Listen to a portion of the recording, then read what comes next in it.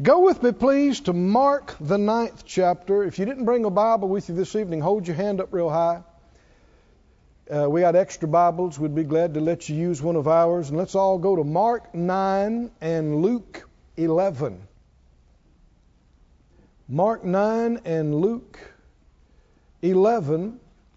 When I've been with you, we were talking about this last time, about how to receive anything. Did you remember? Anybody over here? How to receive anything. I'm going to say anything? Anything. Yeah. Mark 9 was our main text. And 23, Jesus said, if you can believe, all things are possible to him that believes. If you can believe, what's possible? So what does that mean? That means the things that people told you were not possible actually are. The things that looked and felt impossible actually are possible. But not just to anybody, to those that believe. Are you a believer? You believe that when man says it's impossible, it's still possible for God to do something about it? Yes. Certainly. If you believe that, you act like you believe that. Amen. You know, if you have bills and financial woes and financial experts tell you there's no hope, you'll never get out of this, you'll never pay this off, you'll never pay this back, impossible. If you're a believer, what do you know? All things are possible to him that believes. You know, a fellow I know, other part of the country, this has been a few decades ago now, he was involved in the oil business and had made a lot of money. Also was involved in some ministry things. And he had a big, nice house, and he had several new cars and a bunch of stuff. And boy, some problems happened in that field of business. And some things that weren't his fault, things he didn't have control of, happened over the next several months. He wound up losing everything. And because he was involved in some deals and up to his eyes in some things, man, he lost his houses, he lost his cars, he lost his equipment, he lost everything. And some people were advising him and say, you know, you need to get out and you know, basically leave some other people holding these debts, and because you can't do it. And actually he was doing a job that had a real low salary now, and these amounts that he owed, it did look absolutely impossible that he would ever in 2 lifetimes pay this back. But he said, no, I told those people I'd pay them, and by the Lord's help I will. I'm not going to just tell them, you got to just, you know, eat this and you just got to take this loss. No, I'm going to believe God. And he did. With his little bitty salary and huge debts, he started paying back this, you know, $100 a month when he could, and this and that. And I knew that. And then I saw him like 4 or 5 years later. Actually was involved in some ministry that he was a part of, and came and they had a new house. It wasn't as big as the other one, but it was nice. It was new, and there's 2 new cars out in the yard. Praise God. And he's telling me that he almost had all of that paid back in like 5 years. Why? He began to tell me, just shouting, you know, that God had done this and God had done that. God opened this door and he made money here, and then he was able to make money over here. And everybody told him, no way you'll ever. It is possible with God, and it is possible to those that believe. And if you believe that, if you or a loved one or a friend gets an evil report about your body and your health and say, well, it's terminal, it's hopeless, it's too far gone. Well, all they're telling you is that man can't help you. You should have already known that could be the case all too quickly. And if you believe that and all your hope's in man, then when men tell you we can't help you, then you'll fall off your chair. You'll throw up your hands. You'll despair and go, oh God, there's no hope. But if you still have faith in God, even when people look at you and say there's no hope, you'll smile and say, thank you for your time. And for the help, you've tried to help me, and you'll shake their hand and you'll be nice, and you'll go out and you'll get in your car and you'll say, I don't care what I see, what I hear, what I feel. All things are possible with God, and all things are possible to those that believe, and I believe. And I'm not going to die with this stinking thing. I'm going to live and declare the glory of God. With long life, He's going to say, and you get your faith in gear. Now, if you go pull the blinds and stay in your room and cry and feel sorry for yourself, well, you're gone. Because faith doesn't act like that. And sometimes people put on a good front in front of their faith friends, but then privately, they just are a basket case all the time. Well, that's no good. I said, that's no good. What are we talking about in this series? How to receive anything. And we can already see believing's going to be involved. Right? Because Jesus said all things are possible to what? Those that believe. Go to Luke 11, please. Luke 11 and verse 9. It says, Jesus is talking. He said, I say to you, ask, and it shall be given you. Shall be is a strong way to say it. Seek, and what will happen? You shall find. What else? Knock, and it shall be opened unto you. Thank you, Lord. Let me review just a little bit. We said we're talking about how to receive anything. And we're giving you 4 steps. And the first one we gave you is that you need to understand, you need to find, maybe say it like that, His will. Number 1. We're no askings involved, but asking's not number 1. What's number 1? Find His will. And where is the very best place in the world to find out His will on something? In the Word. His Word is His will revealed. If He told you in here that He wants this to be this way in your life, He wants you to have this, then you don't have to pray about if it's His will or not. You don't have to ask somebody else. You can receive it confidently. Number 1 is find His will. The Scripture said in John 7:17, NIV, if anyone chooses to do His will, he will find out whether my teaching comes from God or whether I speak on my own. You'll find out the will of God when you're willing to do whatever His will is. The least bit of unwillingness will keep you from finding out, because God knows your heart before you ever know the answer. God knows whether you'll hear it and do it before He ever tells you. He knows the end from the beginning. And if you want to find out, you got to be willing to receive whatever He'd tell you. So number 1 is what?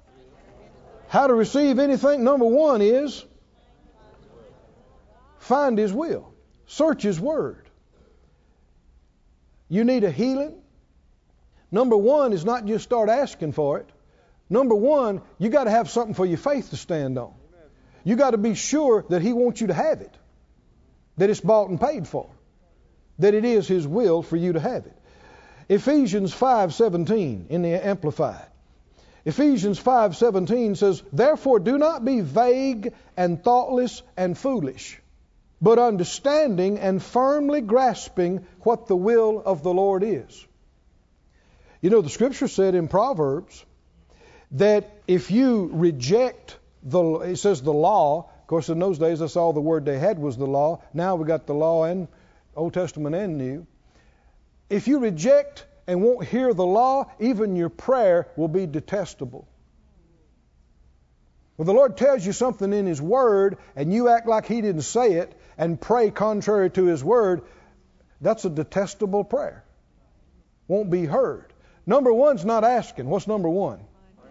Finding out His will, which is why you need to be in church, why you need to be in this book, why you need to read your chapter, right? Every day. Why you got to feed on that. Why? Because it's giving you light of what He wants you to have and what He wants, His plan and His purposes in your life.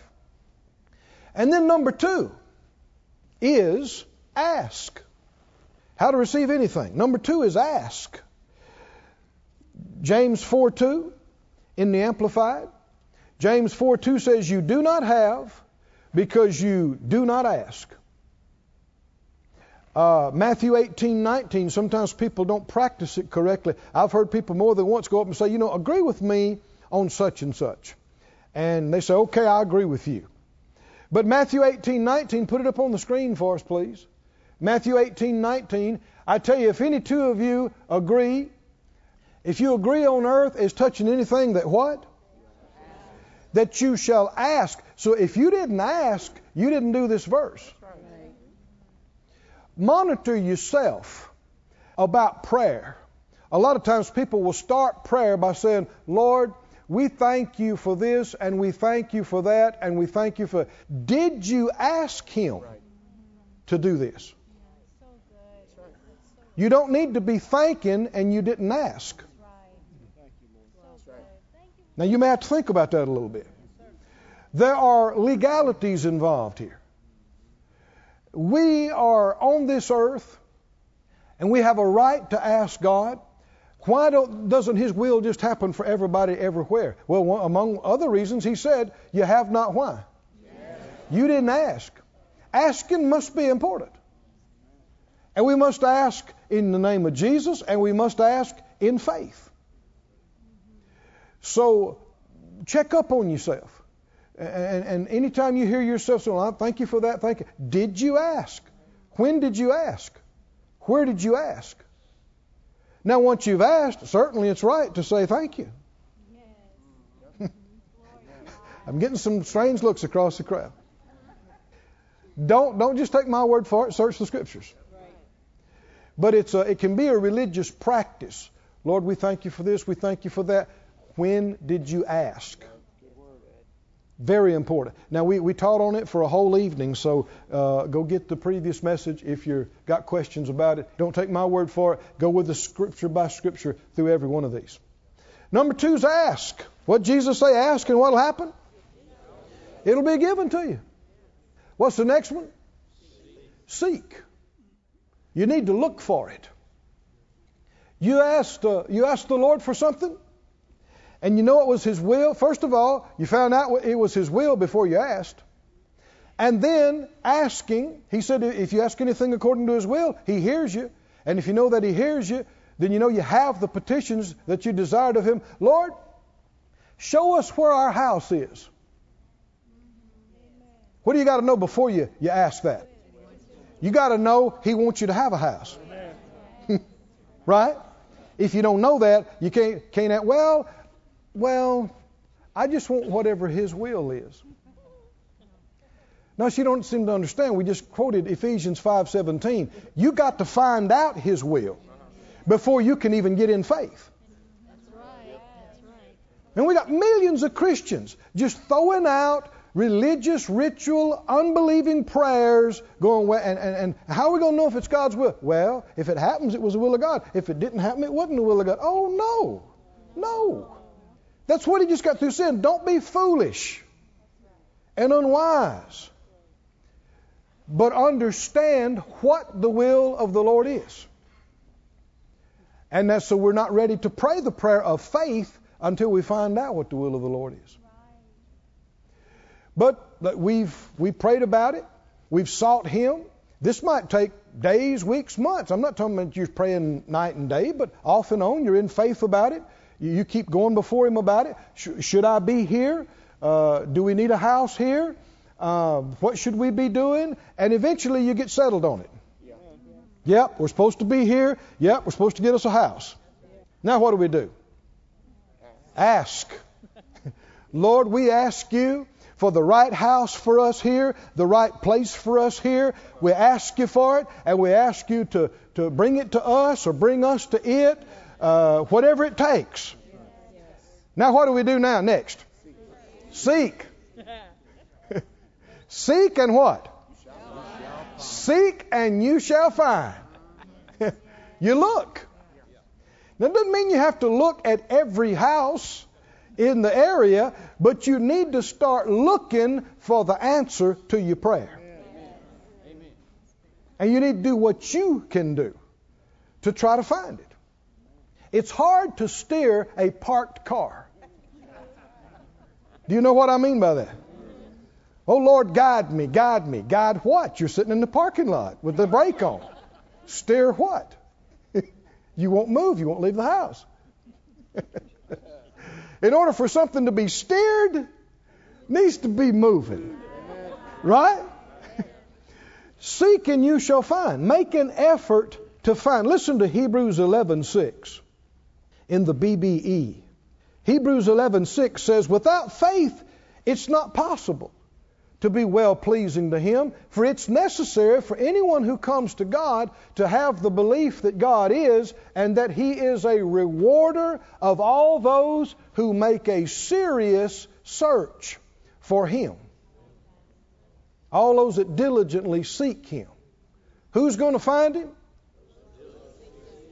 Somebody that doesn't even believe there's a God?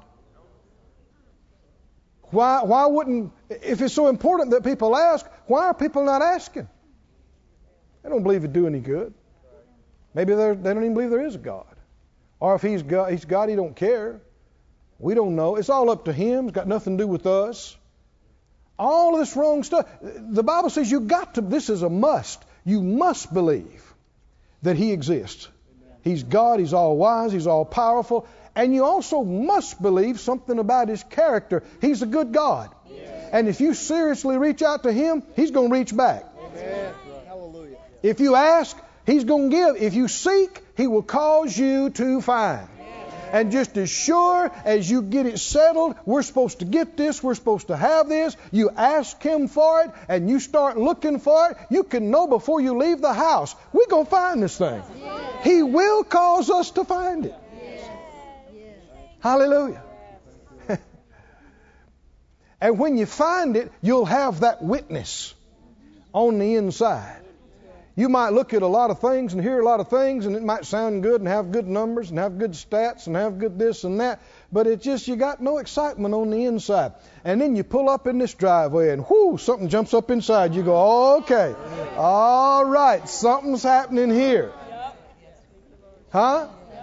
And you know we found it.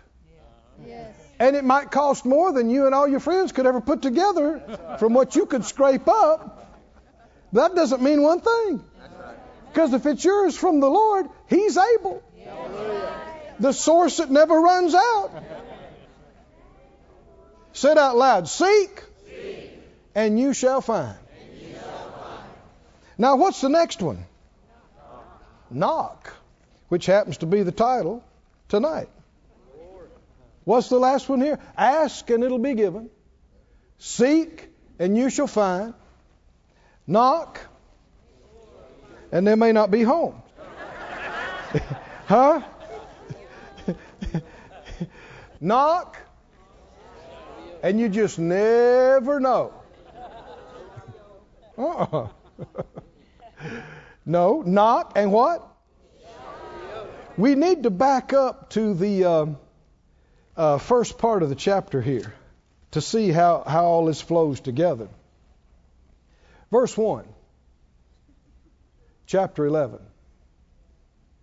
It came to pass as Jesus was praying in a certain place, when He ceased, one of His disciples said to Him, Lord, teach us to pray, as John also taught his disciples. And He said to them, when you pray, say, Our Father which art in heaven, hallowed be thy name.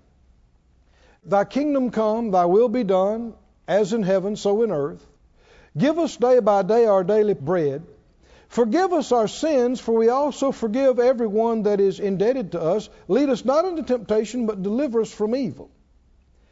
Now, Matthew said it like this, that he said, pray after this manner.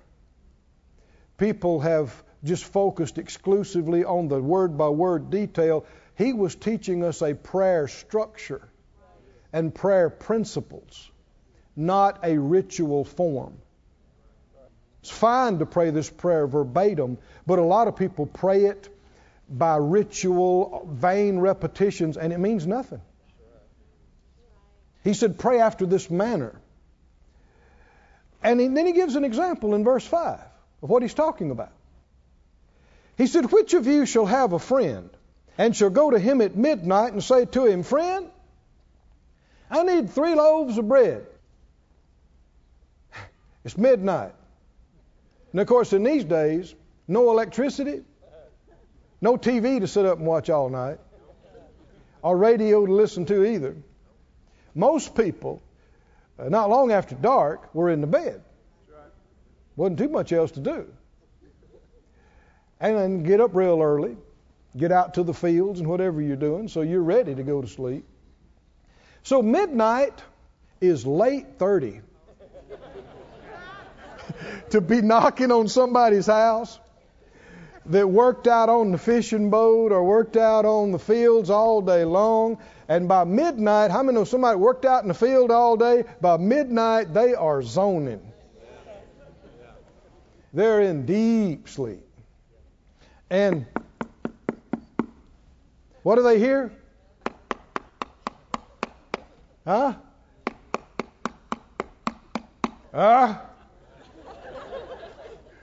What's that? Mabel, did you hear anything? Get up, George. Somebody knocking at the door. And he said, friend, I need some bread. I need some food. Because a friend of mine showed up at my house. He's traveling. And I don't have a thing in the pantry. And he from within shall answer and say, what are you doing? Quit bothering me. I was sound asleep. I had a full day. My children are in the bed. Me and Mabel's in the bed. I can't get up and give you bread. Leave me alone. Quit bothering me. Now, whose story is this? It's Jesus' story. He starts off talking about how to pray. Right? Then he tells his story.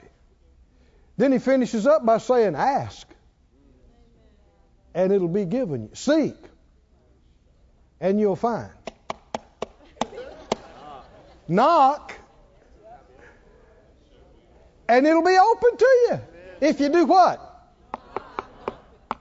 Verse 8, Jesus said, I say to you, though he will not rise and give him because he is his friend.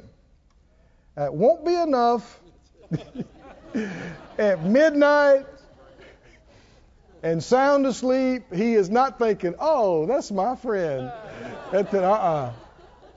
He's not thinking about friend. Friend ain't cutting it at midnight. And he won't get up and give it to him because he is his friend yet. Because of his importunity. Now this is a King James word that just kind of most every. I mean, how many times today did you use this word in your conversation? Importunity. When's the last time you used this word in a real conversation with somebody? See, that's a problem. Because what's he talking about? And people have developed whole doctrines off of something this word never even meant. If you look it up, you'll find that this word importunity literally means without bashfulness. Without bashfulness. I believe it's the NEB translation says, because of the man's boldness. Because of his, the Knox translation, because of his shameless asking. And as the NEB, I believe it said the very shamelessness of his request. Shamelessness. Did you know the devil is always trying to shame you? You know the term shame on you. You ought not use. You ought not use that. Because we are not ministers of condemnation. Did you hear me? And people do not need to be shamed.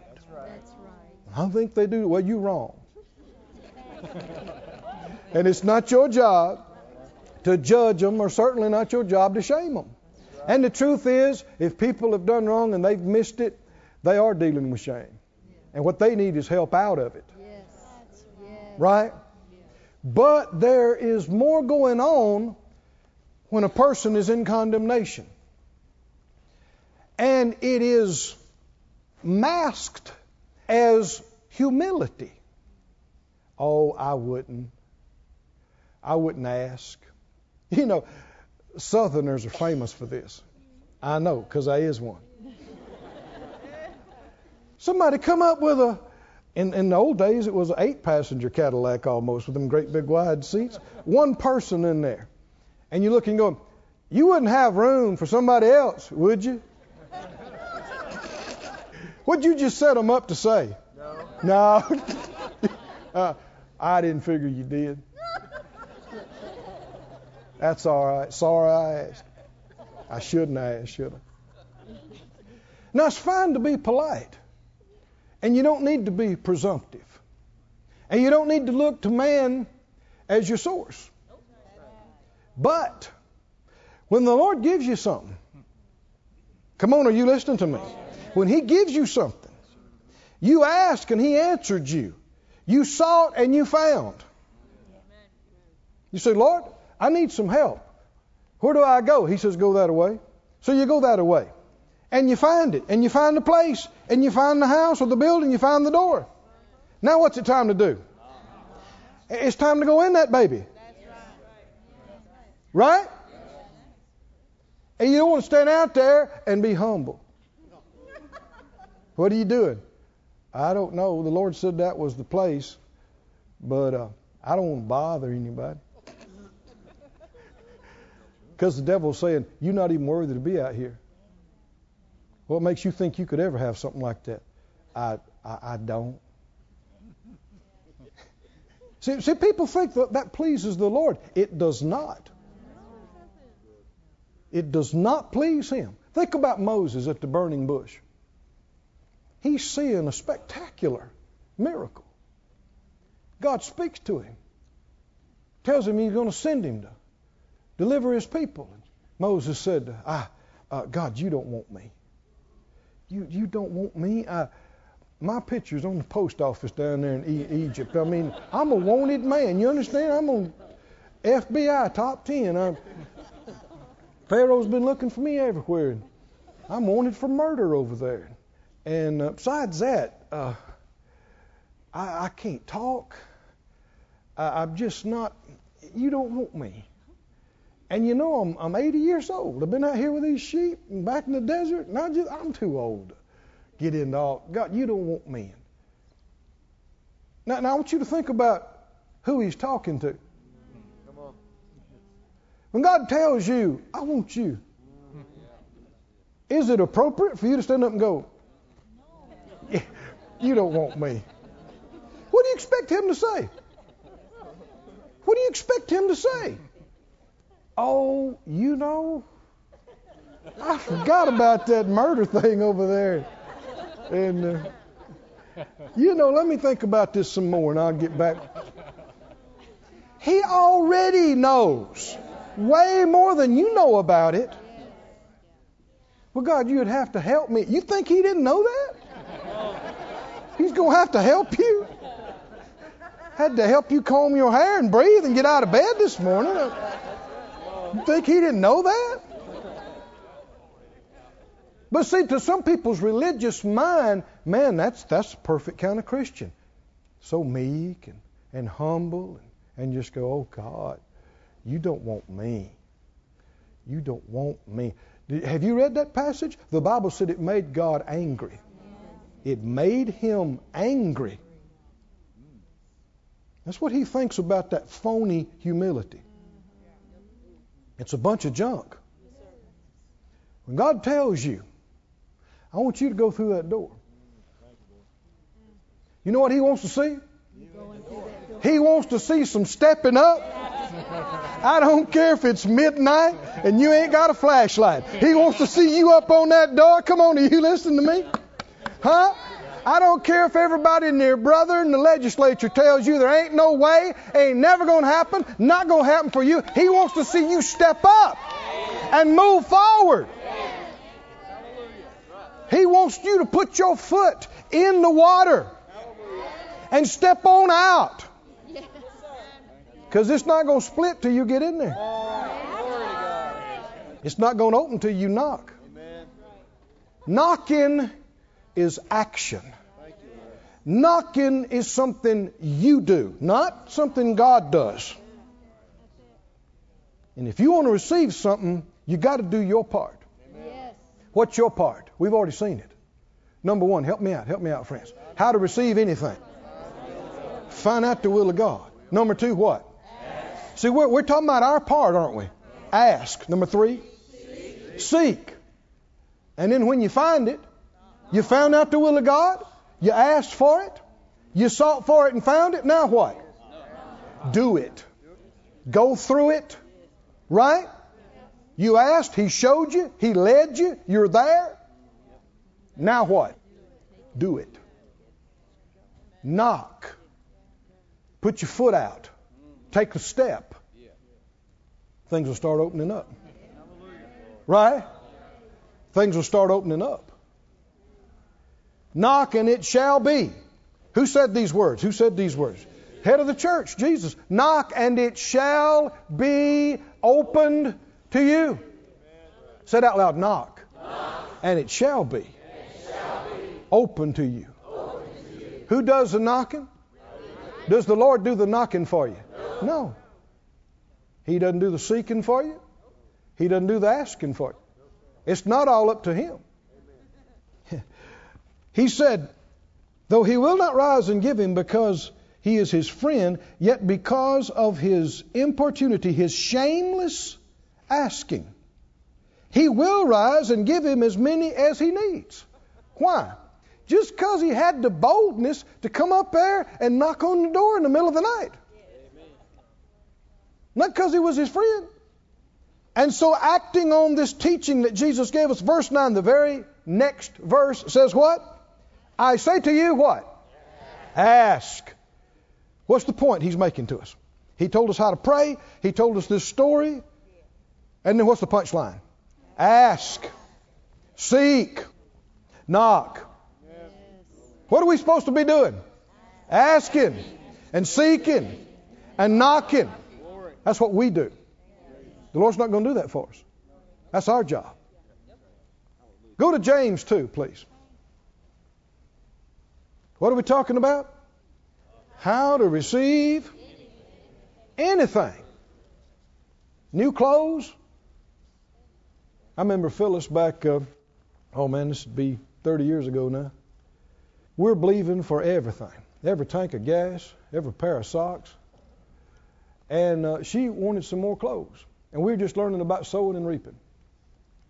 So she went to the Lord and asked him about it. Lord, I want more. I want some clothes. I want some nice clothes. We're in these meetings all the time, and I feel so underdressed, and I want some nice clothes.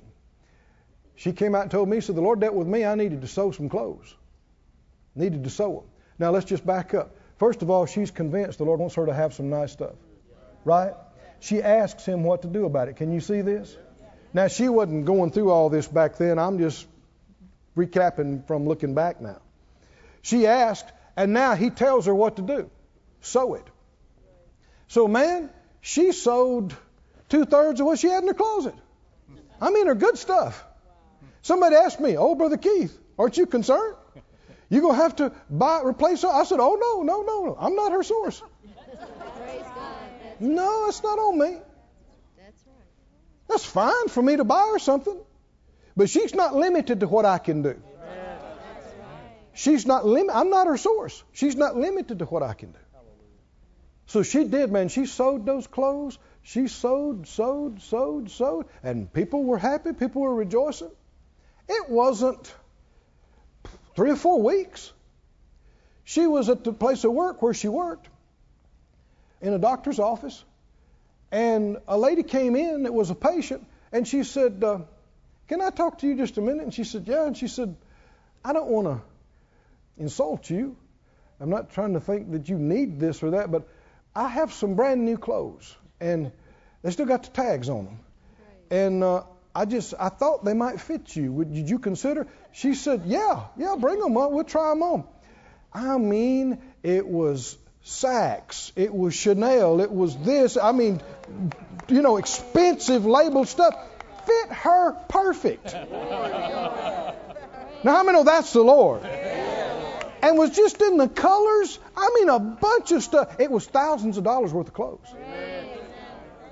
Didn't cost her a penny. She received clothes. How to receive anything. What do? Find out the will of God. What else? Ask. What else? Look for it. And then when you find what He shows you, what? Knock. Do it. Action. James 2 talks about this. I want us to look at it. James chapter 2 and verse 17. Let's look at the NCV. You can read whatever you got there, and we'll put that up on the screen. NCV, it says, verse 17 in James 2, in the same way, faith that is alone, that does nothing, is dead. So there is a living faith and there is a dead faith. There is such a thing as dead faith. What good does dead faith do? No. He goes on to say, verse 18, someone might say, you have faith, but I have deeds or action. And this was apparently a teaching that went around that some people have faith and some people have action. And the Spirit of God's correcting it through him. He said, no, you show me your faith without doing anything. Can you do that? You can't. I will show you my faith by what I do. Say it out loud. I will show you my faith by what I do. Sometimes people think, well, you can't tell if anybody's got faith or not. Oh, yes, you can. You just watch them a while.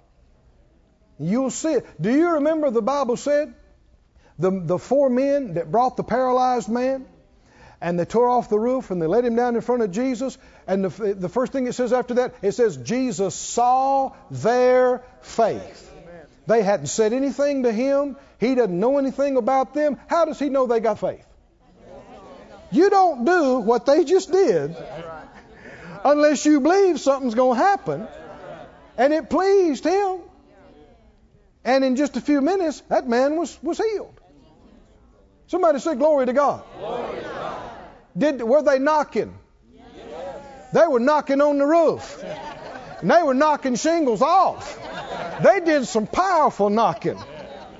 They knocked till they got through the roof and the ceiling. They knocked till they got in there in front of Jesus, and they knocked until they got healed. But how many people would sit back and go, well, must not have been the will of the Lord, because I couldn't even get in that meeting. Couldn't even get to the door. No seats. Just must not be the will of God. See, millions of people believe that. That if it didn't work out, it didn't happen, it must not have been the will of God. No. You got to have some gumption to you. You got to have some get up and go get it. Come on, are you listening? Yes, sir. The woman with the issue of blood, weak from hemorrhaging and all these treatments, pressed through the crowd. You think that was easy for her? No. Is she knocking? Huh? She was knocking people out of the way. Wasn't she? Until she got all the way and knocked on Jesus' garment. Didn't she touch the hem? Can you see this is knocking? What happened to her? It was open. The healing flow was opened up to her and flowed out of him into her and healed what no amount of surgeries and treatment and drugs and years could fix. Oh, somebody say, thank you, Lord. Faith without action is dead. I call it the jump test. What do you mean? Let's say you up in the building. It's on fire. You need to get out. You could say, Lord, is it your will for me to live and not get burned up in this fire? You know what he'll tell you? Yes. Yes. I want you to live. I want you to finish your life. I want you to run your race, finish your course, and do some good in the earth and be a blessing to people. Okay, God, I'm asking you to save me. I'm asking you to save me. Show me how to get out of here. Show me how to get out of here. So he deals with you. Run down to that hall. Go left. Run out to the window there. And you run out to the window, and there you go. And it's the firemen down there with a net. And they holler. And with the smoke billowing out and heat on the back of your neck, you're going, I know it's God's will for me to live. I believe it. Great. Jump. You know, I prayed just 5 minutes ago. God, show me how to get out of here. And he supernaturally let me get out of that room and led me right here to this window. Great. Jump. And I just know in my heart, if he led me here, that he would help you guys to catch me and that he wouldn't have sent a faulty net or anything. You know, I just know if it's his will. I just know if it's his will. Flames are getting higher. Smoke's roll. You can't even see the guy anymore. You can just hear his voice. What do they say? What do they say? Jump. Jump. Jump. Jump. It all comes down to this, doesn't it? If you cannot be persuaded to jump, you are not persuaded. The faith is not there. That's why faith without jumping, faith without jumping is good for nothing. It's no good. It won't produce any result. How can God save you and you won't do what he told you? Then you take it out of his hands. You won't follow through. Faith, Dr. Lillian B. Yeomans, I believe it was the one who said this, that God delights in his children stepping out over the aching void with nothing underneath their feet but the Word of God. And he does. He delights in this. Somebody say jump. What do we do? Jump.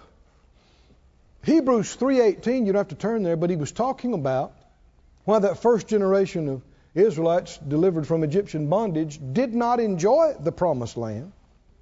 Said to whom he sware they should not enter into his rest, but to them that believed not. So we see they could not enter in. Why? They couldn't go in. What kept them out? See, they thought it was the giants. They thought it was the walled cities. They thought it was the iron chariots. It wasn't. Oh, friend, are you listening? Are you awake? See, people think it's the cancer they can't get over. It's not. People think it's that mountain of debt they can't get over. It's not true. What's keeping people out? Unbelief. Unbelief kept them from doing what? Entering in. Come on, are you with me, friends? God got them out of Egyptian bondage through a mighty arm. Signs and wonders led them through the wilderness, fed them with manna out of the sky and water out of the rock. He brought them right up to it and said, there it is. Go in. And they sat in their tent and they squalled and bawled all night and said, we can't. is too hard. Giants are too big. Cancer's in the last stage. Heart's completely blocked. Cancer in both lungs now. AIDS. See, they thought the giants kept them out. They didn't. The walled cities didn't keep them out. Come on, are y'all listening to me? What kept them out? Unbelief, because they couldn't be persuaded to jump. Didn't the Lord say, jump, go, go in, go take it, go get it? Do you believe He would have helped them? You don't have to believe it. The next generation did, and He did help them, and they got it, and they took it. Proving it never was the will of God for that first generation to all die out there in the middle of the desert.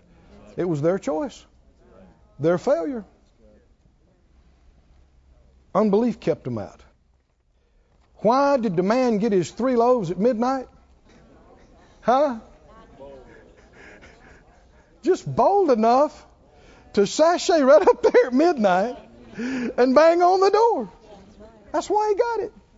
Not because they felt good about it. Not because they were happy. Not because they were friends. Ask, Jesus said, and you'll receive. Seek, and you'll find. Knock, and it shall be open to you. Oh, somebody say, thank you, Lord. Thank you, Lord. Thank you, Lord. Thank you, Lord. Go to Romans, the 4th chapter, please. Romans chapter 4. How to receive anything. Anything. Anything. Healing. Deliverance from a habit. Addiction. Nothing's too hard for the Lord. Nothing. Nothing. It's not can He set you free. It's will you do what He tells you to do. In Romans, the 4th chapter, it's talking about Abraham being our father, being a father of faith.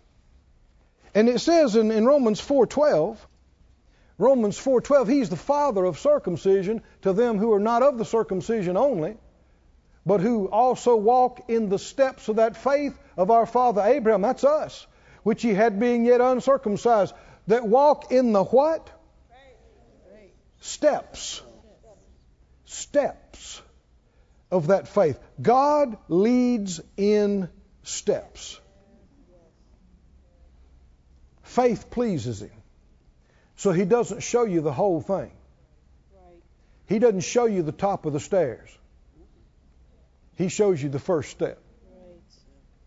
He doesn't show you the end of the journey. He says, turn left right here. And you think, what's over there? He's the one that opens doors that nobody can close. Is that right? And He'll say, go through that door. And you'll peer down and go, what's in there? What's over there? And you'll get nothing. Silence. Because you know all you need to know to walk by faith. If you have to know more, you're rebelling against walking by faith. Well, God, now you know how I am. I've always been analytical and I'm a planner, and I got my monthly right here. If you'd just sit down with me and help me to get, and if you could show me where's this money coming from. I mean, I got to know these things. For I just pull up and do something, then you are not a child of Abraham, because when God told him to leave mom and daddy and leave his house and go, what the Bible say? He went out not knowing where he was going. How do you do that? How do you do that? They went by Abraham's house. He was rich, man. So they're loading up the camels and the donkeys and they're loading up everything. And somebody says, Abram, you leaving us? He said, yeah, Lord told us to move. Where are you going? He told us He'd tell us. He'd show us. Where are you going? I have a witness to go that away. What's that away? He'll show us.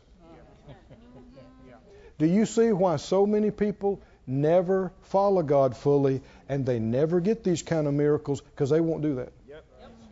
They say, I got roots.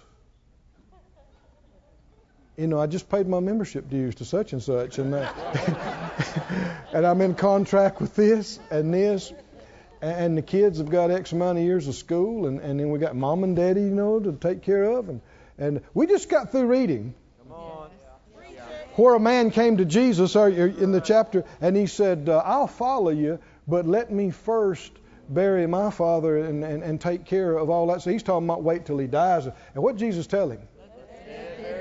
Yeah, you got to do what you got to do. So, you know, whenever that works out for you, then you can come. No. That's what most preachers would say today. What did he say? You let the dead bury their dead. Boy, that'd insult most people, wouldn't it? What? You come follow me. You going to do it? Let's do it. What did he say? I'd rather you were hot or cold. Don't be lukewarm. We're going to do this thing? Let's do it. Let's do it. Both feet. Both hands. In all the way. Somebody say, all in. Come on. All in. All in. All in. If the Lord don't help us, we're in trouble. But He will. I said He will. In fact, He will never leave you, nor forsake you, nor fail you, nor let you down. Never, never, never, never. Oh, friends, you believe these things, don't you? Steps of faith. Everybody say steps of faith. Steps of faith. Let me give you a few of these. We won't take the time to turn to all of them, but I think I'll just give you half a dozen of them right now. Examples of how the Lord did this in His ministry. Jesus told the nobleman when he came and asked him about his son being healed, in John 4:50, He said, go your way. Your son lives. He's got no reason to think that his boy is any better. But what's it time to do? When the Lord says go your way, what do? Check and see if anything's changed. See if the report's any better. See if the tests come back any better. Talk to people and see what they think about it. Let's pray about it. Let's pray about it. Let's pray and fast about it. When the Lord says go, it ain't time to pray and fast. It's not time to have counsel. It's not time to set up appointments. Go. Somebody say go. He said, go your way. Your son lives. And you know what he did? He said, thank you. And he turned around and took right off. And it took him a while to get back home. And don't you know the devil bothered him all the way back? Oh, yeah. What are you doing? What are you doing? Your boy's about dead when you left. And what are you doing? You better go back and get Jesus and get him to go with you, to pray for him and lay hands and anoint him with oil. And the same devil been saying the same things to people century after century. But he had to keep telling himself, no, the Lord told me He lives. He said, you go. I'm a-going. I want you to think about this, friends. When the Lord says go, He turns, and when that first step he took, it gave God a right to work healing in his boy at his house. Come on, are you listening? Every step he took in obedience, not talking about it, not thinking about it, every step he took doing it, the Lord was able to keep working healing in his boy. And when he got back and they told him, he was healed up. And at that specific hour when the Lord told him to go, he began to amend. They were able to put the time together and realize it was exactly at that time. At what time? When he took that step of faith. The power of God started working in his boy over at his house. He couldn't see it. There wasn't a phone, wasn't a cell phone. They couldn't text or anything. We have to watch this nowadays. because you'll pray something or you'll believe something, and then you want to see if it happened right now. That can be unbelief. Did you hear me? Yes. Some things you don't need to ask about. You just need to be in faith about. Yes. That's good. This instant messaging and instant gratification and instant awareness can be a tool to walking by sight. Keep you out of the blessing. Some things you just need to say, I don't have to check. Doesn't matter what it looks like. Doesn't matter. Jesus said, He lives. John 5:8. Jesus told the man at the pool, rise, take up your bed, and walk. What's it time to do? Get up. Rise means get up. This was one of Jesus' favorite phrases. Rise or arise. Means the same thing.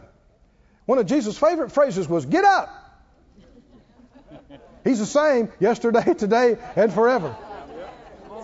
So don't be surprised if on a Monday morning or a Wednesday afternoon or a Saturday night you hear, get up, get up, get up, get up and go.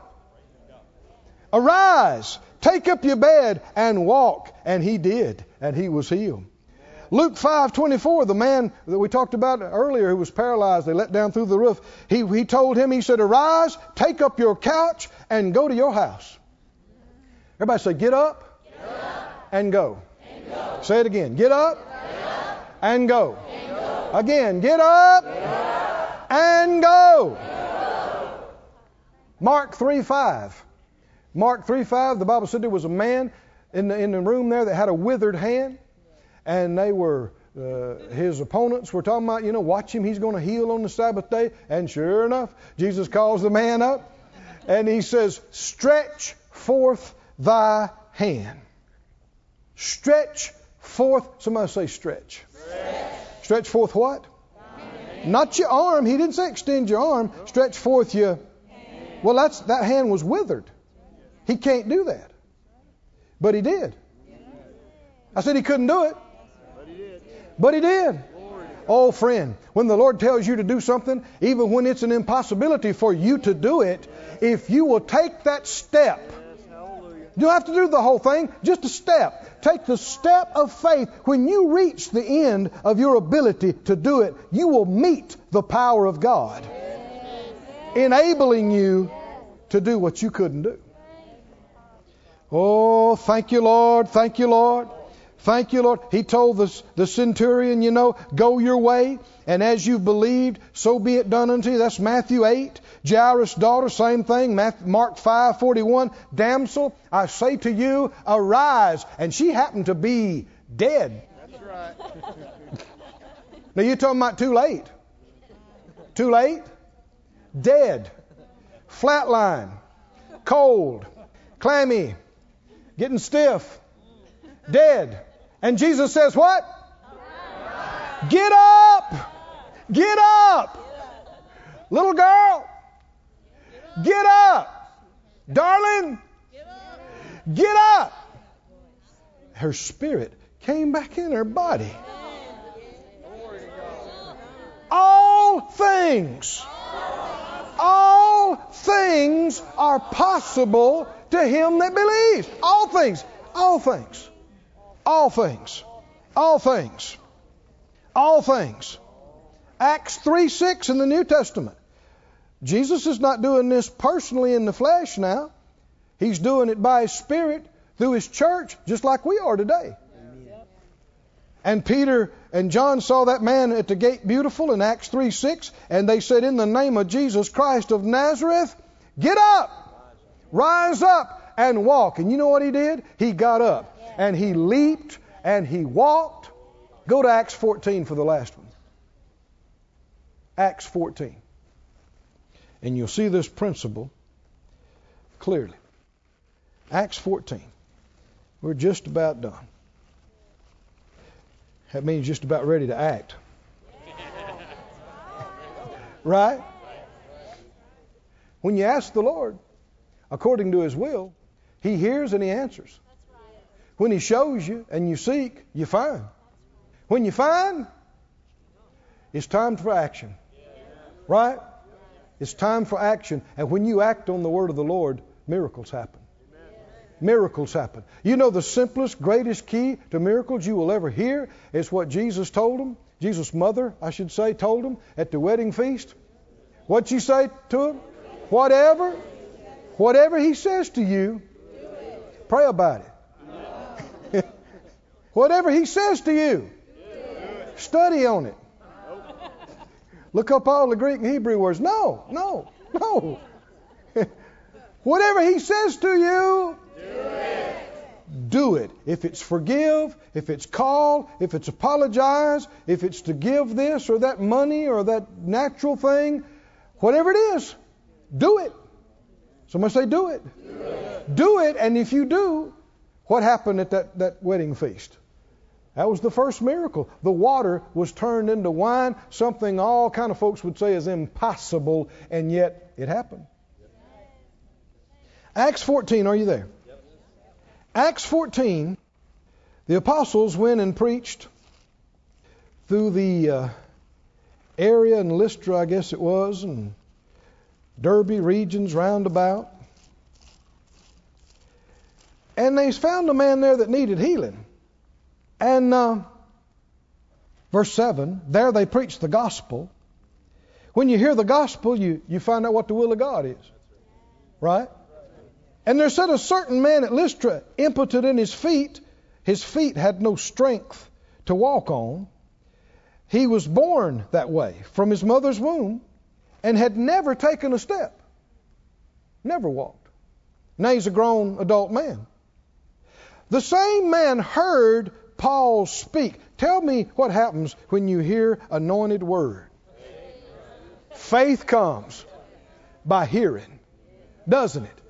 And hearing by the word of God. If you look that up, it means the word, literally the word of the Christ. Christ means anointed. Anointed word. And he heard Paul speak. And Paul steadfastly beholding him. He kept looking at this guy. I know exactly what was going on with him. I've had it happen with me.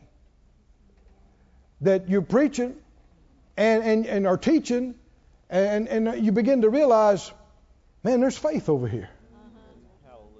There's faith over here. And he just put his eyes on him and he did what? He perceived.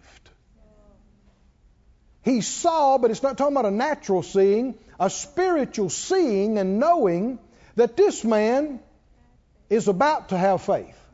No. Had faith to be healed. Now, if you stop right here, Paul's preaching, the man's crippled, and he's got faith to be healed. Is it possible to have faith to be healed and not be healed? Yes. Yes. That's exactly where he is in verse 9. He heard the word. Faith came from hearing what Paul's preaching.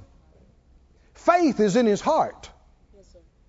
But faith without action, doing, is what? Dead faith. Can you have faith and it not be living faith? Yes. James says faith without works is dead. So there's a faith that is not living. There's a faith that is dead. Dead faith won't get your bills paid. Won't get your body healed. Won't get you help. You believe it, but you won't act on it. But you won't do what he told you to do. That's dead, inoperative, non-producing faith. Dead faith.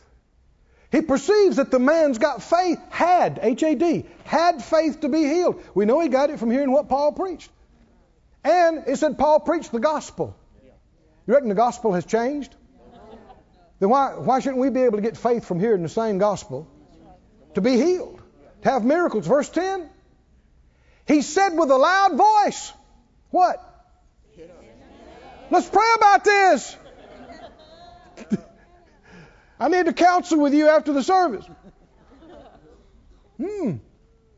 Oh, friend, there is so much talking done these days. Talking. Talk about how I feel, what I did, and what I thought, and what they said. Talk. So much of it is such a waste of time. Doesn't help anybody, doesn't accomplish anything. People hash and rehash their experiences and their failures and their mistakes, and when they get through, they got less faith than when they started. That's right. Faith doesn't come by talking the problem. No.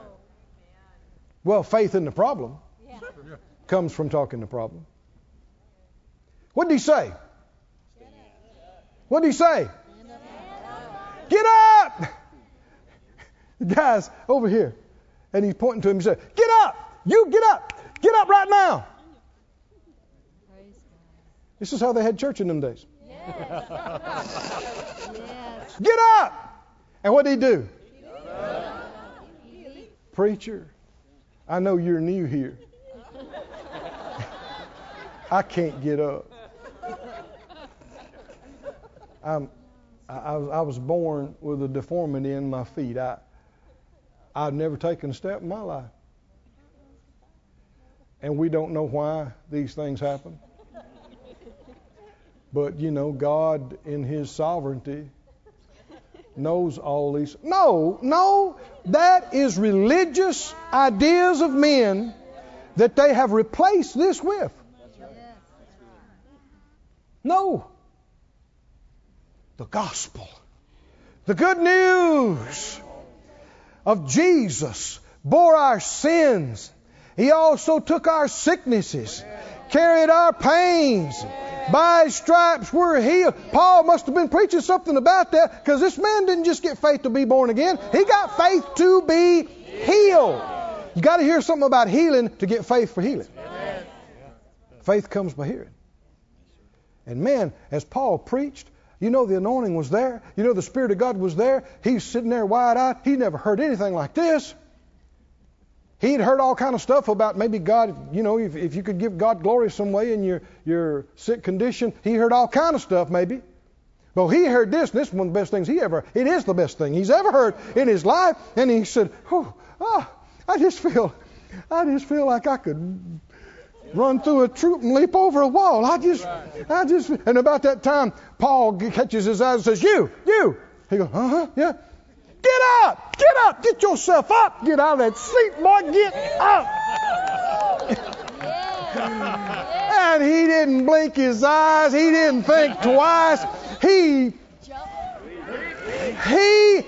Man's never taken a step in his life. He leaped and walked. Somebody say, glory to God, glory to God. He leaped and he walked. Do we still have the same miracle-working God today with whom nothing is impossible? Yeah, but Brother Keith, that's last stages. Yeah, and that's never took a step. And how about cold and dead? Don't get fixated on somebody's report of impossibility. Nothing is too hard for the Lord. Nothing is impossible. And it hasn't all passed away, and God hasn't changed His will or changed the message or changed His workings. People changed. People got away from God. People replaced the Word with religion. But He's never changed.